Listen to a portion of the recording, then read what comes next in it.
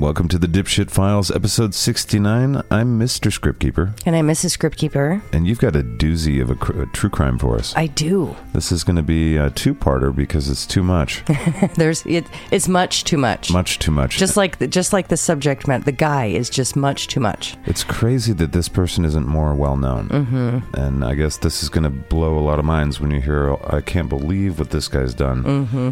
And how he decided to go about his life. And what happened to him, too. Right. All right, well, what's his name? Carl Panzram. Carl? Well, that's the name he was given at birth. He has 5, 8 aliases. When you kill as many people as he did and do all the weird shit, you need a lot of names. Right. All right, let's open up this very thick file for Dick Ram.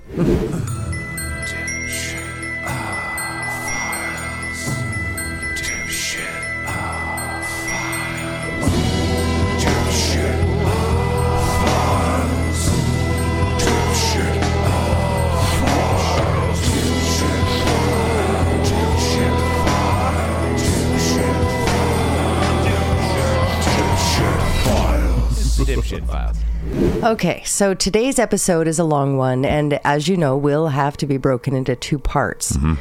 So our subject for today is someone that many people may not be super familiar with, which really, it kind of surprises me because this story is crazy interesting and goes from one side of the globe to the other. It's a story that, if there wasn't historical documentation at points, it doesn't even sound real. Doesn't. Sounds like Indiana Jones, but a serial killer. All right. It sounds like something straight out of Hollywood, literally. Mm-hmm. All right. So here we go. Ready to learn about a huge fuckhead? Carl Panzram. So this man was a remorseless and vicious killer. When you go to Wikipedia, the way they describe him is serial killer, spree killer, mass murderer, rapist, child molester, arsonist, robber, thief, and burglar, and he hated humanity itself. He probably wasn't nice to animals either, right? Okay. Good chance. Funny you brought that up. Oh, boy. We're going to cover that in episode 2. Oh, okay. He once claimed that the only way to reform a man was to kill him. Although this man was a vicious killer and showed very little restraint in his actions, he was still victim to an outdated justice system and systematic childhood abuse, as you will soon hear. Now, much about his life and crimes are unknown today, and what we do know, we owe to the acts of kindness of a man who was the antithesis of our subject, a young jailer by the name of Henry Lester, who encouraged Carl Panzram to write his life story. These letters, written by the killer himself and smuggled out of the jail by Henry Lester, are now held in the archives at San Diego State University, and they provide an insight into the mind of a criminal and the experiences that honed his worldview. In my lifetime, I've murdered 21 human beings. I've committed thousands of burglaries, robberies, larcenies, arsons, and last but not least, I've committed sodomy on more than 1,000 male human beings. For all these things, I am not in the least bit sorry. That was Carl. On a scaffold, at the end of a rope, in the exercise yard at Leavenworth Prison is where Carl Panzram's life came to an end. But to understand how and why he ended up here, we have to go back to the beginning. He was born on June 28, 1891, to Prussian immigrants on an isolated farm in northern Minnesota. He had 6 older siblings, 5 brothers and a sister, and claimed that they were honest and dedicated farmers, but none of that honesty and dedication to be a good person had been passed on to him. I have been a human animal ever since I was born. I was a thief and a liar. The older I got, the meaner I got. In 1898 or 99, at the age of 7, his parents separated, and life became even more of a struggle for the family who worked from sunup to sundown just to keep the farm running. This seems to have been a disastrous turning point for Carl, as it was this act that led him to his criminal career. At the age of 8, Panzram was in front of a judge on a charge of being drunk and disorderly. At 8. 8. Very nice. It was during these important childhood years Panzram claimed his older brothers took any excuse or reason to beat him, no matter how insignificant. He also suffered from earaches and ear problems through most of his youth, to the point that his mother performed mastoid surgery at his own kitchen table because his family couldn't afford to take him to the doctor or a hospital. Mastoid surgery? Mastoid surgery. So it's like a gland in your ear, behind your ear. doctors will, if you get tubes put in your ears, doctors are kind of like trying to get your ears to drain. Yeah. So they're draining that. They're basically, it's the swollen, I think it's part of the lymph node system, and it's a swollen gland back there. Holy fucking. I know, it's deep in there. And his mom just, well, I mean. With like a salad fork and I don't know. She had her other sons hold Carl down to make sure that he laid still. That's a note. Which is crazy, on the kitchen table. What the Such a delicate surgery on a formative brain, and the potential chemical imbalance may not have helped matters for this kid. No. Seriously. No. Now, at the time, some people doubted Panzram's story because, as you know, criminals will often embellish their actions and or experiences to seem more important or impressive. Right. However, this incident was shared in his autobiography, and confirmation can be found in one of his juvenile record forms when he ends up at the state school, which we're going to learn about shortly. When he was admitted, on the form, it asks if there are any noticeable scars, and it does say behind one behind his left ear. So at age 11, he broke into a neighbor's home and stole everything he considered valuable, and he could stuff into his pockets, including cake. Well, that makes sense. He's 11. Yeah. Money and a large handgun. Now, his brothers found out about the theft and beat him severely. And they took the cake. Right. They stole his cake. He was later arrested for the break-in and burglary and sentenced at the tender age of 12 years old to the Minnesota State Training School in Red Wing, Minnesota. Now, this was a reform school for troubled kids and basically like a juvenile prison where half the day was spent in basic classes and the other half of the day was spent doing hard labor. It was populated by about 300 young boys from the ages of 10 to 20. The inmates were under the supervision of a staff who taught under a strict Christian demerit system, with little to no outside supervision as the punishments that were handed down to the young men who found themselves on the wrong side of the law. Now, this facility operated on a strict regimen of brutality, sexual abuse, and Christian indoctrination, and served little purpose for Carl apart from hardening his hatred of authority into like this really deep-rooted obsession, as you're going to see. Now, this school allowed a level of abuse and corporal punishment that is considered appalling and downright criminal today. Panzram himself even recounts that one of the buildings out back behind the school was nicknamed the Paint House. Not because it was where the painting material was stored, but it was where the boys were taken to be severely beaten for violating the rules, their bodies painted black and blue with bruises. Panzram's admission log in October of 1903 lists his charges as incorrigibility and describes his relationship with his parents as quarrelsome. Now, right? Friendly. Right. Though these minor acts of frustration would now be seen today as an abused child lashing out who may have been able to be corrected with proper care. So they actually incarcerated him for just having a bad attitude. Right. Well, I mean... He would go on to have the worst attitude in the history of the world, so I mean... Well, it really kind of begins here. Of course, he was beaten at home. He was mistreated at home, abused, lived on a farm. He did drink a lot at 8. He did, knock over the neighbor's house and stole his gun. So, I mean, I could see that, but his charges were just these things. So the school seemed to care little about actually reforming young offenders, preferring to punish them instead with severe beatings for any minor infraction. And while Carl acted out a lot in school, earning as many as 25 total infraction tickets for varying things like throwing food or not being able to read properly, the punishments were always the same, and the Christian doctrines that were hammered into the inmates by school officials served only to anger Panzram further. He hated religion from this point until he died. Right. There are so many quotes in his letters and in the statements made to others in his life that if you were to dig, you'd understand just how much he hated Christianity.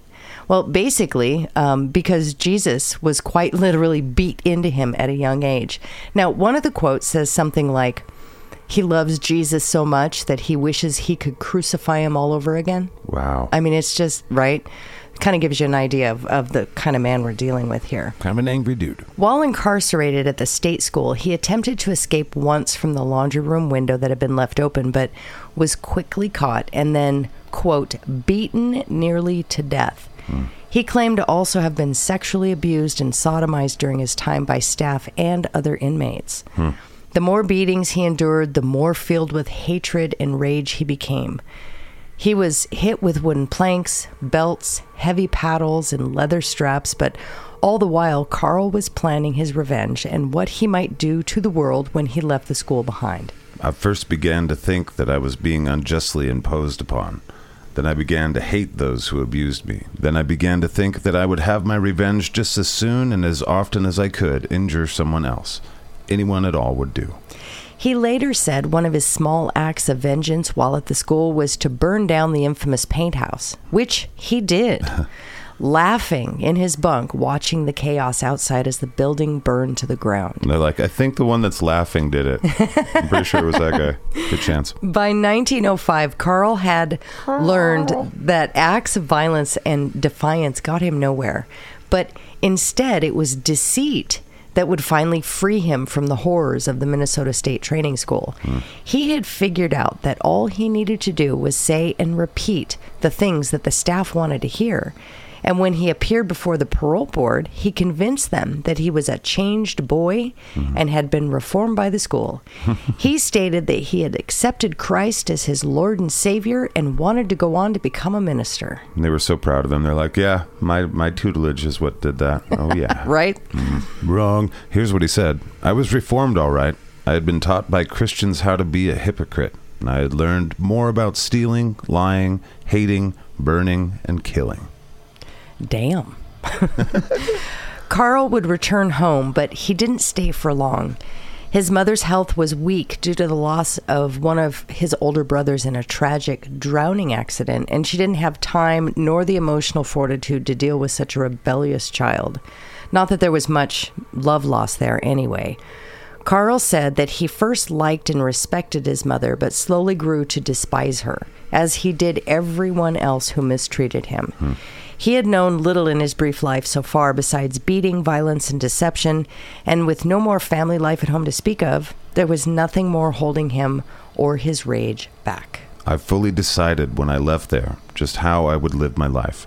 I made up my mind that I would rob, burn, destroy, and kill everywhere I went and everybody I could as long as I lived. By now, it was 1906, and Carl Panzram was about to be unleashed on the world. Yay. At the age of 14, he became a hobo riding the rails and sleeping in train cars. He begged for food and he stole it where he could. Though a life outside of the farm in the big world was just as unforgiving as the walls of the state training school had been, and in the underground nature of the homeless vagabond community, there was no lack of criminals nor predators in search of prey. I'm sure there weren't. Shortly after... Isn't. Hasn't. Something. Sorry. Shortly after he left Minnesota, Carl hopped aboard a freight train with 4 men who'd been sleeping in a lumber car. They claimed they could get him new clothes and a place to sleep. But first they wanted me to do something for them. And what they could not get by persuasion, they took by force. He claimed to have been raped by the 4 men. He escaped with his life, but the incident seemed to destroy any feelings or empathy or compassion the young man may have had left. I left that box a sadder, sicker, but wiser boy than when I had went in. He then began to rape hobos with little or no preference. That's a weird sentence. Okay, sorry. Even forcing hobos to rape each other at gunpoint. Wow, okay. Once, Panzram was caught in a boxcar by a brakeman and forced the hobo he was in the process of raping to rape the brakeman before then doing it himself. Yikes. Sodomy and rape would become the staple of Panzram's crimes throughout the remainder of his life wherever he went. Okay, so I had to look this term up and understand the legal definition. Okay. I had heard the term used before, but only in Bible classes when I was younger. Well, hobos are actually officially boxcar willies. No. Oh, okay. But when I was younger, it was actually coined from the Sodom and Gomorrah story. Mm-hmm. Sodomy. Right. So sodomy refers to anal or oral intercourse. Right. The non-vaginal. I guess that's what that means. Mm-hmm. I wasn't exactly sure. So as explained by Bass versus State, or Base versus State, mm-hmm. quote, sodomy is defined as any sexual act involving the sex organs of one person and the mouth or anus of another. End quote. Okay. So traditionally, sodomy has been referred to as a crime against nature by various courts and statutes. Right. Oh, okay. So that's kind of weird. It's genius shit. Okay. All right. So now with terms defined, let's move on. So he would later claim to have sodomized at least 1,000 men, especially during his time as a hobo, as these were the victims available to him. Now, he claimed he didn't care if they were young or old, black or white. All that mattered to him is that they were human and that he was able to take his uncontrollable rage at being a victim out on others. So a short time later, Panzram would be arrested in Butte, Montana for burglary and receive a 1-year sentence at the Montana State Reformatory. Even at the young age of 14, Carl Panzram was a walking pile of intimidation. He was described as having the body of a man and weighed almost 180 pounds. At 14, wow. 14. He quickly attracted the attention of the staff as a troublesome and defiant inmate, although... Beating the shit out of the other kids, probably. Probably. Yeah. Although one guard seemed to specifically decide to make a point of harassing Panzram and making his life as miserable as possible. Quote, "He kept on nagging me until I finally decided to murder him," Panzer later stated. Sheesh. He found a heavy wooden plank outside one of the workshops, and one night when the guard turned his back, Panzram bludgeoned him in the head. Yeah, nice. He was punished for the assault, but had decided that he'd had enough of prison life and planned to escape, even if it meant his own death at this point. Okay. So in 1907, at the age of 16, Panzram and another inmate, Jimmy Benson, escaped the school.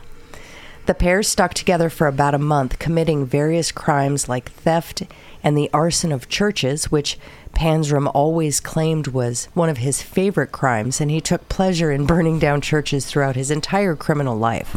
So, lying about his age, he would enlist in the military not long after, but constantly drunk and impossible to control, Panzram was unable to conform to military discipline, and after the first month that he was in uniform, he was jailed several times for petty offenses. So in April 1908, he broke into the quartermaster's building and stole clothes worth about $88. How dare you? Those are Bodie's things. He attempted to go AWOL with the stolen goods, but was caught by military police and court-martialed. He was found guilty and dishonorably discharged and sentenced to hard labor for 3 years at Fort Leavenworth Prison. It's not a fun place. Well, it was a federal prison in Kansas, right? And I didn't really know much about this place until this story, so I did quite a bit of research on a lot of these prisons. Pretty crazy. So Secretary of War and future President William Howard Taft signed the approval of the sentencing. Now, by the way, this wasn't the last time that Carl Panzram and Taft would cross paths. Really? Nor was it the last time he would be behind bars at Leavenworth either. So he would enter ugly gray walls of this federal fortress at the age of only 16.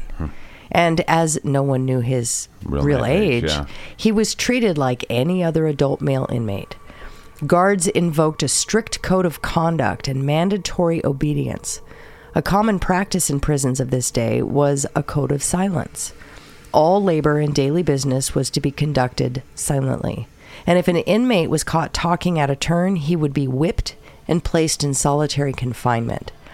Any infraction, even the smallest, was punished harshly and without delay.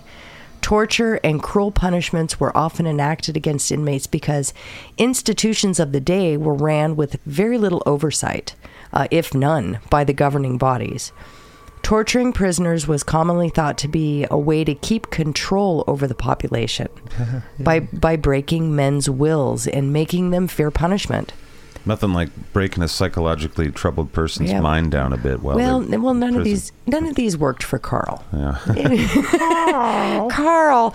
Okay, so I just want to do a real quick recap here. Okay. He's only 16, and he's already been incarcerated 3 times. One of those times at a federal prison, and the jails and prisons, especially back in those days, had very little to no federal oversight. There was basically no accountability to outside authority. They're basically left to just run themselves. So It was a fairly common practice to just kind of do whatever they wanted to do to the inmates. The prison authorities could literally torture them, and there was little to no reporting going on. So the stories we've heard, like Shawshank Redemption and The Green Mile, which of course were fiction, the portrayal of the prison system in this time period was essentially not fictionalized at all. At that time, the prison guards were often as sadistic as the inmates themselves and extremely abusive. We are kindness eternal. Moving on again. After suffering numerous beatings and whippings, Panzram planned an escape but was unsuccessful. Instead, he torched and burned down one of the prison workshops, causing about $25,000 worth of damages. So, $25,000 worth of damages in 1907. I looked it up. Yeah, that's replacing the fucking whole school or something. Right. Yeah. It's approximately $811,000 now, Yikes. as of 2023. It's a lot of damage. Yeah. He was never charged for this crime, but was constantly in trouble for breaking a multitude of other prison rules. And he was in his bed laughing like he had done before. That was his MO. Like, Well, at this point, he was then chained up to a 50-pound weight that he had to do everything with, including sleep. He was assigned to breaking rocks in a quarry as part of his sentence of hard labor, which he did for about 10 hours a day, 7 days a week.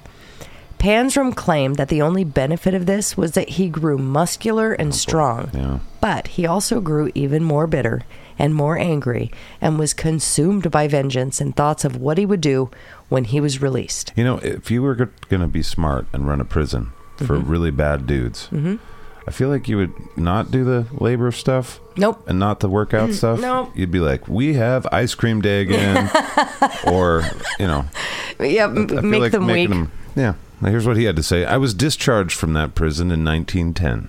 I was the spirit of meanness personified. Well, I was a pretty rotten egg before I went there, but when I left there, all the good that may have been in me had been kicked and beaten out of me. Upon his release in 1910, Carl Panzram had nowhere to go. At only 19, he had already spent the majority of his life in and out of prisons and other justice institutions, and they had helped mold him into this hardened, hateful man he'd become. He never expressed any desire to start a family or meet a woman as a normal young man his age might do. The years of torture and mental and physical abuse had taken their toll. Yeah. For the next few years, he became a drifter, changing his name multiple times as he made his way across Kansas, Texas, throughout the Southwest and into California. He was arrested several times under the alias Jeff Baldwin for vagrancy, arson, larceny, and burglary. He would change aliases multiple times, leaving a trail of chaos and crime wherever he went. He would be arrested several more times between 1911 and 1913 before finally being arrested in Chinook, Michigan for trying to sell a stolen watch. Panzram was sentenced to a year in jail but escaped after 8 months. He was arrested a year later using the alias Jefferson Rhodes and spent 2 years in jail. Carl continued in this way until he was arrested in Oregon. He was offered a minimal sentence for revealing the whereabouts of stolen goods, and Carl took the plea deal. However, the judge would go back on his word and then sentence Carl to 7 years. Now, this pissed Panzram off. This enraged him. I'm sure. He broke out of his cell and wrecked and burnt the jail. He was beaten to within an inch of his life by the guards, including having both of his ankles broken. Whoa. And when then transferred to the toughest prison in the state, the Salem Correctional Facility. His surly and uncooperative attitude didn't seem to concern the prison guards in the least. The prison in Salem was notorious for using torture and physical abuse to keep its inmates in line. They would be stripped naked and sprayed full force with a fire hose, or hung from the rafters by their wrists and whipped for any infraction. We are really sweet creatures to Aren't each we, other. though? Yeah.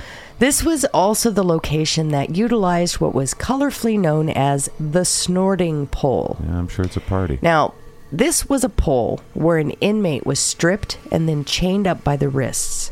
and whipped with a cat o' nine tails, which basically tore the skin and bits of flesh off the back. Right. Those have blades on the end, right? Yeah. Well, it was said that the pain was so intense, it would cause a man to jump and breathe heavily to resist screaming, hence why it was called the snorting pole. So a cat o' nine tails, you'd ask this. In case our listeners have never seen one or read about them, it's basically a studded whip with multiple leather tassels or whips on it. So anywhere from 9 to 15 individual leather strands.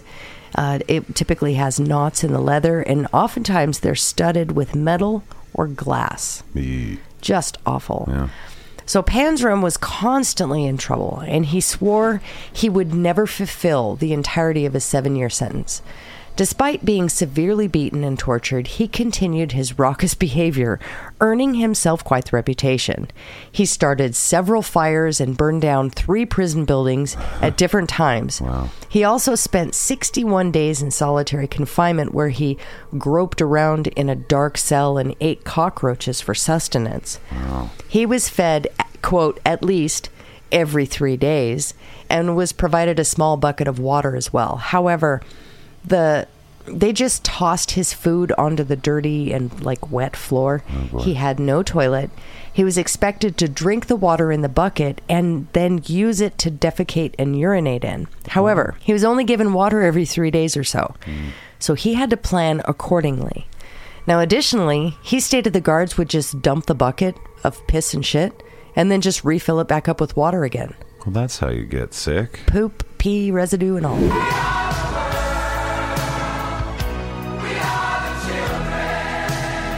So in early 1917, Panzram helped another inmate, Otto Hooker. That's an unfortunate name. Or an awesome one. Well, he helped Otto escape from the prison. Hooker would later go on to shoot and kill the sadistic warden of the prison, Warden Harry Minto, when he got into an altercation with him in a neighboring town. Now, the next warden of the prison was somewhat of an idealist who attempted to communicate it with Panzram using kindness. He let Panzram out of the prison gates on the condition that he returned in the evening, which I found really interesting. Yikes. To Panzram's astonishment, he really did come back, which is really weird. This came to an end, though, on September 18th, when Panzram snuck away with a pretty nurse, only to be recaptured after this gunfight. Now, in this gunfight, I didn't write it all in here in my script, but in this gunfight, they went back and forth for a very long time, and then the only reason Panzram was recaptured is because he ran out of bullets. So it's kind of interesting. He returned to the punishment cell. He was fed on bread and water and regularly beaten and sprayed with a fire hose from then forward.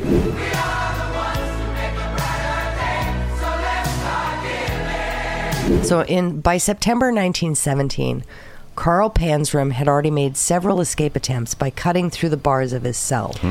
On September 18th, he finally escaped, but it was short-lived. A few days later, a police officer would recognize Panzram from his wanted poster and attempted to arrest him.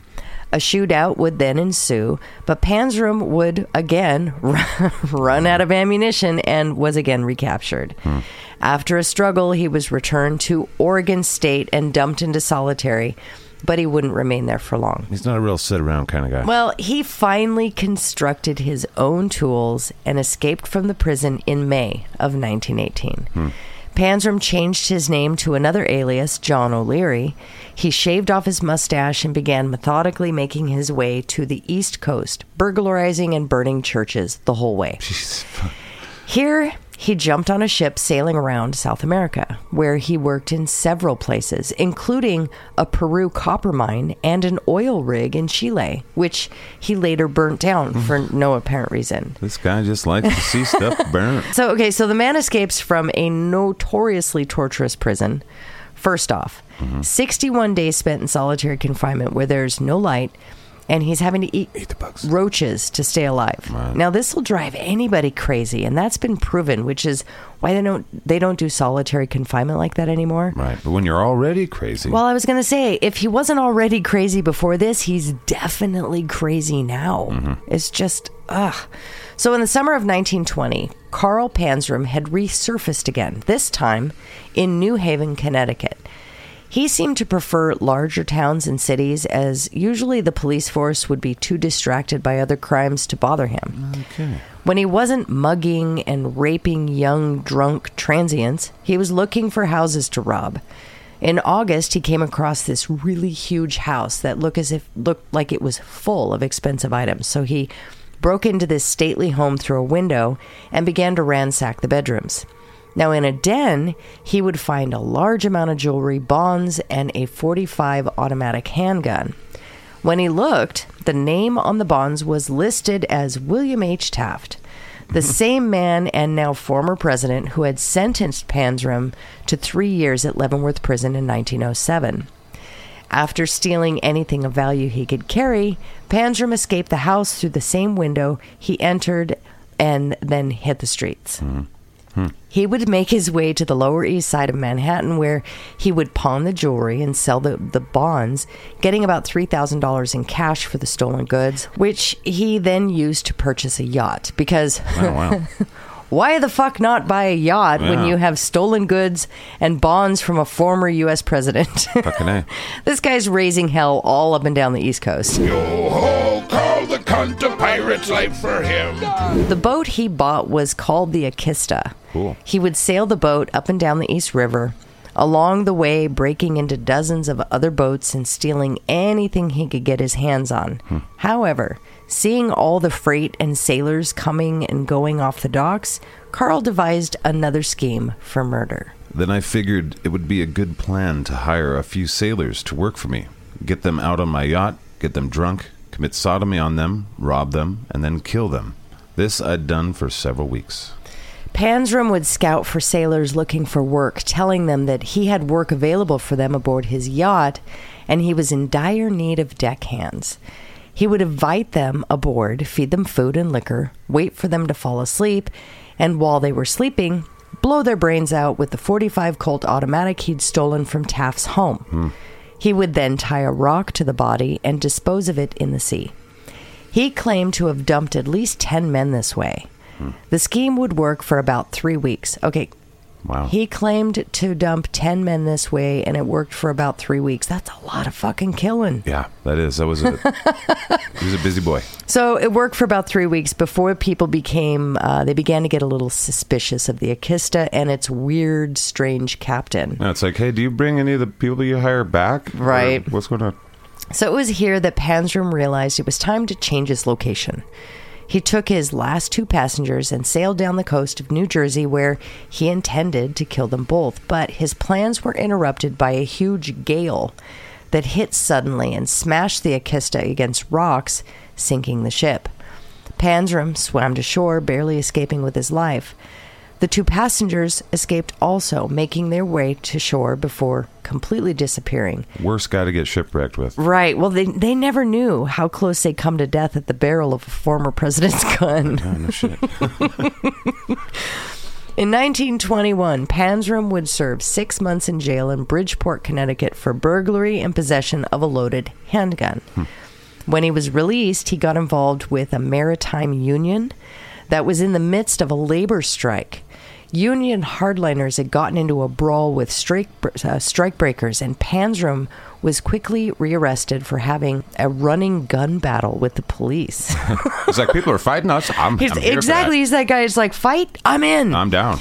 So he jumped. I came prepared. Right. He jumped bail, fled Connecticut, and a few days later stowed away on a ship bound for Angola, a Portuguese colony in West Africa.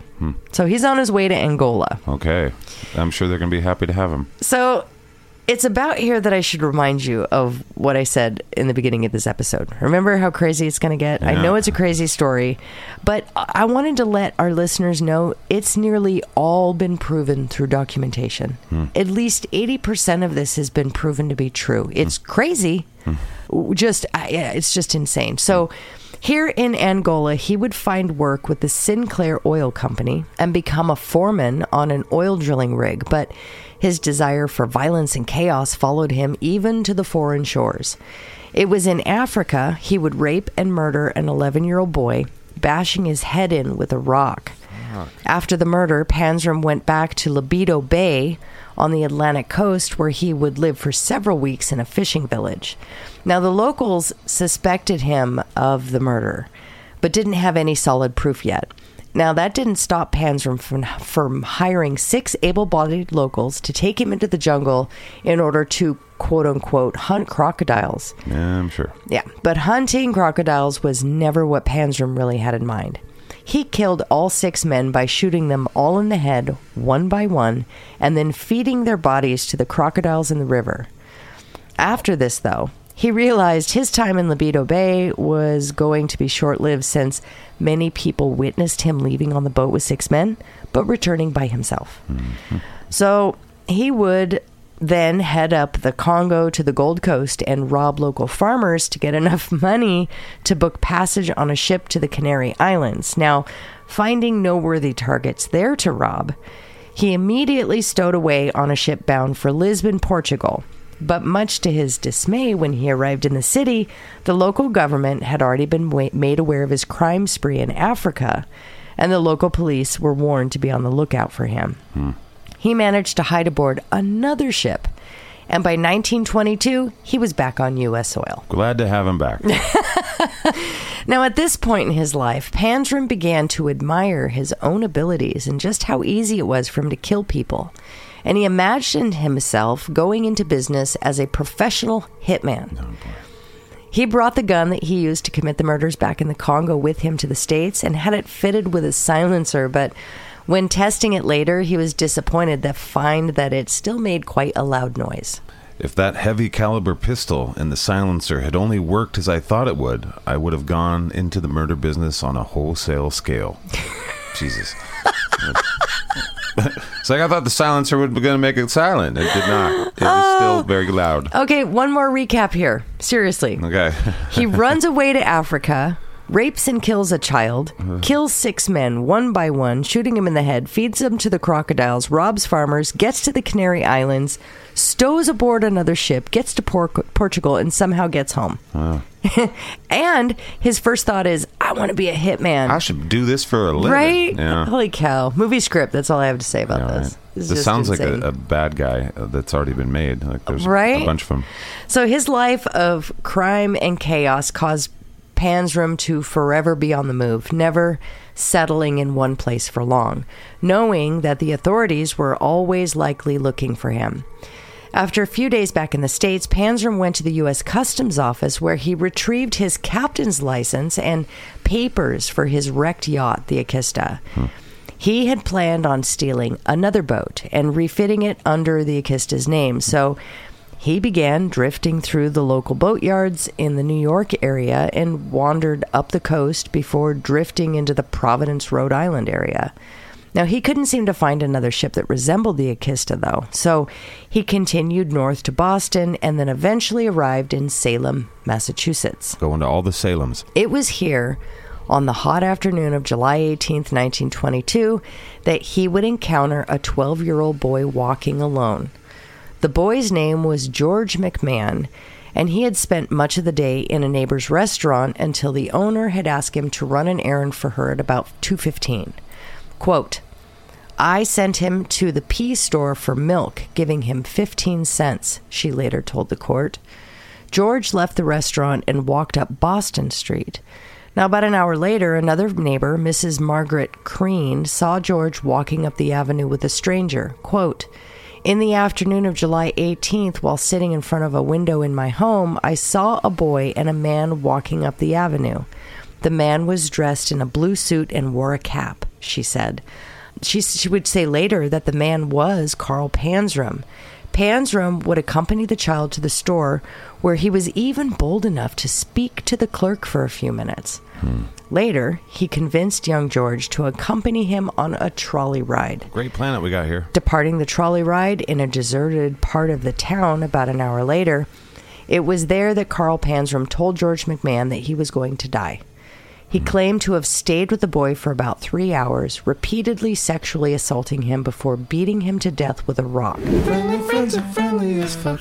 Hey kids, there sure have been a lot of kids killed in this. I'm a bunny rabbit, remember? Remember how good ice cream is, you know? I'm lactose intolerant. How beautiful a sunset is. I'm allergic to the sun. And how cute puppies are. My dog died. Fucking this life is fucking beautiful. He also claimed to have stuffed several sheets of torn paper from a magazine down the boy's throat and stated that the boy was quote, as dead could be, with his brains coming out of his ears, end quote. Dear Jesus, how about this? He would cover the body with branches and escape, but not before being spotted by 2 witnesses who took note of the strange man acting erratically.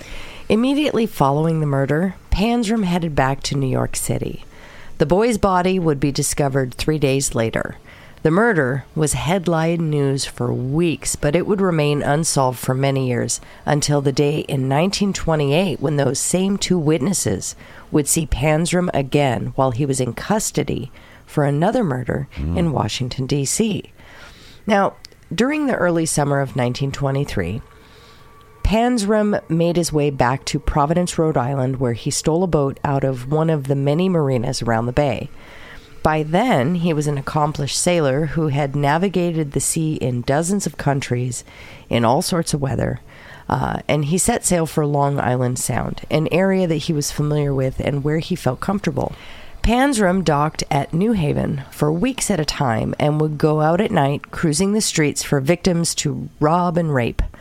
Over the next few weeks, he burglarized homes and boats in Connecticut. He stole jewelry, cash, guns, and clothes off Premium Point. Filling out his all crimes bingo card. In the city of New Rochelle, he broke into a large yacht that was moored offshore. He stole a .38 caliber handgun from the galley, and when he checked the papers on board, he found that the police commissioner of New Rochelle had owned that vessel. Stealing from cops. In June of 1923, he sailed a ship that he had stolen up the Hudson River to Yonkers, where he docked overnight. There, he picked up George Wallison and told the young man that he needed a deckhand to assist with some work on the ship. Later, that same night, he would sexually assault the young man. They sailed upriver to Kingston, where Panzram moored the yacht in a small bay off the Hudson River. He quickly repainted the hull and changed the name on the stern. Then, he went to shore and visited the local hangouts to attempt to find a buyer. It wouldn't take long before he found himself a sucker who agreed to come take a look at the boat.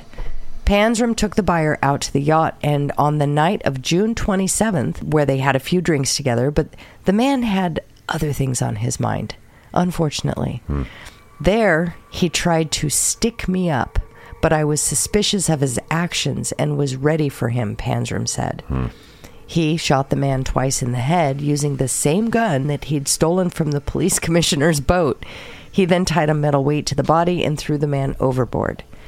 Quote, he's still there yet, as far as I know, end quote. He would confess later. Now, this was all happening during the Prohibition, where shit got really wild around this time. There were gangs and bank robbers. This was during the crimes of John Dillinger and Babyface Nelson. It just seemed like the Wild West all over again in the 20s and 30s. Now, we think the 70s and 80s were bad because there were no cell phones, no GPS, no DNA. Right. 20s and 30s were absolutely insane. Lawless. It's pretty crazy when I was going through the history. I mean, in part 2, we have big names dropping. So there's all kinds of crazy shit that we're going to be able to talk about here. Yeah, this guy met them all, didn't he? He did. The very next morning, Panzram and his passenger, George Wallison, who actually had witnessed that killing the night before, they sailed out of the bay, heading down the river. They docked that same day in Poughkeepsie. Now, Panzram went ashore and stole a bunch of fishing nets worth more than $1,000. They then set sail again and cruised across the river to Newburgh. After the boat dropped anchor, George jumped ship and swam to shore. Now, he'd make his way back to Yonkers the next day and told police about being sexually assaulted by Panzram.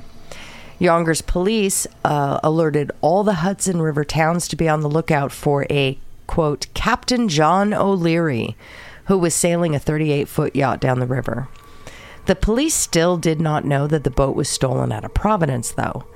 Panzer made it as far as the village of Nyack, and he secured the yacht at Peterson's boatyard and then bedded down for the night. But the local police were vigilant, and on the morning of June 29th, 1923, they boarded the yacht and arrested Panzram. He was charged with sodomy, burglary, and robbery. Now, the next day, Yonkers detectives John Fitzpatrick and Charles Ward, they motored up the river on a municipal ferry to pick him up. He was placed in the Yonkers City Jail, awaiting a court appearance. On his arrest card, O'Leary listed his occupation as seafarer. Pirate. He was said to have been born in Nevada and gave his age as 40. Now, on the evening of July 2nd, he would attempt to escape the city jail with another inmate by attempting to pry the bars out of the masonry using a piece of the bed from the cell. However, the guards found the destroyed bed during a routine cell inspection, and as a result, John O'Leary, alleged river pirate, was placed in solitary confinement. Now, there's way more about this in part 2, and we'll get to that because there's a whole other aspect to this crazy story. Yeah, this guy's not bar. There's a lot to this man's life. So anyway, Panzram, now unable to escape his own way, would turn to his lawyer for help.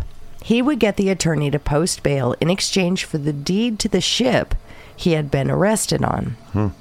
Now, the attorney agreed and put up the money. Panzram was released and quickly disappeared. When the lawyer went to register the boat, it was discovered that the boat had been stolen. The police quickly confiscated the ship, and the attorney also lost the posted bail. Panzram had just conned his own attorney. Yes, he did. This guy. Larchmont was a quiet small village on the south shore of Westchester County, a few miles from the Connecticut state line. Now, during the 1920s, it was famous for its beautiful shoreline and exclusive country clubs where the upper echelon of New York society would gather on the weekends. And powder their butts. They could watch yacht races or shop at the village stores. Powder their butts. It was a world away from the fast pace of Manhattan's crowded streets. Now, it's tough to go fast when your butts are powdered. Panzram had been to Larchmont before. In June of 1923, he stole a boat from the Larchmont Marina belonging to Dr. Charles Payne. Dr. Payne, isn't that funny? The boat was found a short time later off the coast of New Rochelle. Now, Panzram had lost control of the boat and smashed it into the rocks. On the night of August 26, 1923, Panzram broke into the Larchmont Trains Depot. Using an axe he found outside, he shattered a large window and crawled into the building. Here, he found dozens of suitcases which belonged to passengers for the next day's train. Now, as he was rifling through the baggage looking for items to steal, a Larchmont police officer, Officer Richard Gruby, who was making his early rounds, happened to come by. Quote, "I went around to a different window and I saw him kneeling in front of the stove in the depot with an open trunk in front of him, and I covered him with a gun," end quote. And this is what Gruby told reporters. However, Panzram didn't hesitate to confront the officer. He likes that shit. He's down with that. Right. Well, the Portchester Daily described what happened. Quote, "John O'Leary, a giant in stature, and was armed with a murderous-looking axe." A murderous axe. That's kind of funny. When they were forging it, they're like, this one's murderous looking. You're right, it is. Put that in the other pile, away from the normal axes. Keep them separate. Oh, media. So with a murderous-looking axe, the officer immediately grappled with O'Leary, and after a fierce struggle in the dark, disarmed him and placed him under arrest. End quote. So he was brought to the police station on Boston Road, where he identified himself as John O'Leary. He confessed to previous break-ins and was charged with 3 additional burglaries. Now, in court the next morning, the judge set his bail at $5,000 and remanded Panzram to the county jail pending a jury. Now, as he sat in the village jail, Panzram told the cops he was an escaped prisoner from Oregon, where he was serving a 17-year sentence for shooting a police officer. But Panzram said a lot of things. You know, some of the officers actually called him, his nickname was like Chiseler. And I looked it up, and I guess it's a man who admits to crimes that he didn't do. The So- chiseler. He was a chiseler. Batman. But still, they had hoped that he creeped him out. So they hoped that he'd be moved to another facility or even another jail. They creeped him out. They're like, we're surrounded by creeps. Yeah, well, really creepy people. Okay, so think of how creepy that is. Yeah, exactly. So this dude broke into a train station, and he brought an axe to a gunfight. Happily. Seriously, he came after the police officer who had a gun on him with an axe. Wow. Guy's nuts. Yeah. So Larchmont police sent telegrams of inquiry to Oregon to verify Panzram's claims. On August 29th, Larchmont Police Chief William Hines received this reply from Warden Johnston Smith of the Oregon State Penitentiary. Quote, Jeff Baldwin is wanted very badly in Oregon. His was a noted case that attracted considerable attention all over the Pacific Coast, and we are very anxious to send an officer for him at the earliest possible moment. One End officer? quote. I don't know about one. Panzram was known as Jeff Baldwin in Oregon and still had more than 14 years left on his sentence. Now, there was even a $500 cash reward for his capture, which, by the way, Panzram then tried to collect for himself for his own arrest. Quote, O'Leary told the police that since he volunteered the information as to his escape from prison, he wished to claim the $500 himself. Wow. The Standard Star reported. You'd think Isn't that everyone insane? would do that. Yeah, all the people that are like, wanted 50,000. It's like, yeah, I'm here. I'm going to turn myself in for 50 grand. Yeah. So Panzram realized that his future prospects and his freedom was limited at this point. He knew that Oregon wanted him back badly, and he either had to escape or face the next few decades in prison. During his recent trip to the city of Kingston in the Upper Hudson, he'd committed numerous burglaries and robberies, some of which were never discovered. Now, while he was held in the Larchmont jail, Panzram wrote a letter to a mysterious John Romero in Beacon, New York, which was directly across the river from Newburgh, where George Wallison had jumped in. Quote, "This will probably be the last you ever hear from me," he wrote. "I expect to go to jail for the balance of my life, so you can see I can lose no more. I have never said anything to anyone about you, but bear this fact in mind. If I should talk and tell what I know, I can and will put you away for a long time." Wow. End quote. Panzram demanded that Romero send him $50 right away, and he would forget all he knew. He said that the boat was lost, but Romero could still cash in on the Newburgh deal, and he signed the letter Captain John K. O'Leary. Now, this money never did arrive, and police never found Romero. It was a mystery. Panzram remained in custody, and unfortunately, this is where we have to leave off for this evening until part 2. Oh, shit. I know. Well, let's talk about what we just learned on the other side of this thing. Yes. What do our dipshits think so far? So we're leaving off right where things get crazy as fuck. Dude, If that wasn't already crazy if as that fuck. wasn't crazy enough. That required 3 recaps just to like... I hey, know. It that's- was so much shit. And I didn't even put... There is so much stuff missing in the first part of his life. Crazy shit. But I can't believe all the shit that he did. Dude tried to collect his own reward. That's pretty brazen. It's pretty unique. He was outsmarting everyone throughout the Oh, world, my so he's God. like, I could do that. Well, I do want to tell you that things don't really improve for Carl. Oh, They don't. really don't. Honestly, in part 2, it's just more shenanigans. However, if you thought this half was unbelievable, yeah. The next part is going to, it's mind-blowing, at least for me. I know a few pieces of it, but There wow. is some seriously crazy shit. So, it was like a docu-series in the beginning, and we've got a full-on movie coming next week, so this is crazy. Well, because this is a 2-parter, we'll leave it at that. Thank you Yeah. guys for listening. Thank you for all the hard research. I know that there's a lot of effort in this There's one. a lot of shit in this one. Don't want to meet people like this on No. the train or anywhere in the No. world. He's the worst possible example of the... I do not want to drifter. meet him on a plane. I do not want to meet him on a train. In the rain. Absolutely not. Or a plane. No. Or a hot air balloon. No thanks. No. All right. Well, thank you guys so much for listening. Thank you to the Trusted Turd Triad of Don, Chris, and Bodie. You can find them on Facebook and in Discord. PJ and Minnie doing our Reddit, or subreddit. We appreciate the shit out of all of you guys. There's so many people to thank always. There's Jose who does the Jargoneers. There's all sorts of groups. We've got our meme group. There's crafters groups and sellers of things groups. And video games groups. It's really fun to see. It is. And we appreciate everyone that's manning those and that takes the time to do that, and that we hear about all the cool things you guys are doing as far as spreading what we do and getting one person at a time kind of thing. I love it. It says grassroots and underground as fuck. You can always rate, review, and subscribe. That's a podcast thing to say. There's also Patreon, of course. We really appreciate all of our patrons. That's how this world moves these days. And patrons is a fair way to do it, I think. It's a nice way to be decentralized from all the things that could be. SKATCAST.com for merch, and info@SKATCAST.com is how you get a hold of us and let us know what's up. So, as always, we'll talk at you in the future. And it'll seem like the present. Bye. Bye.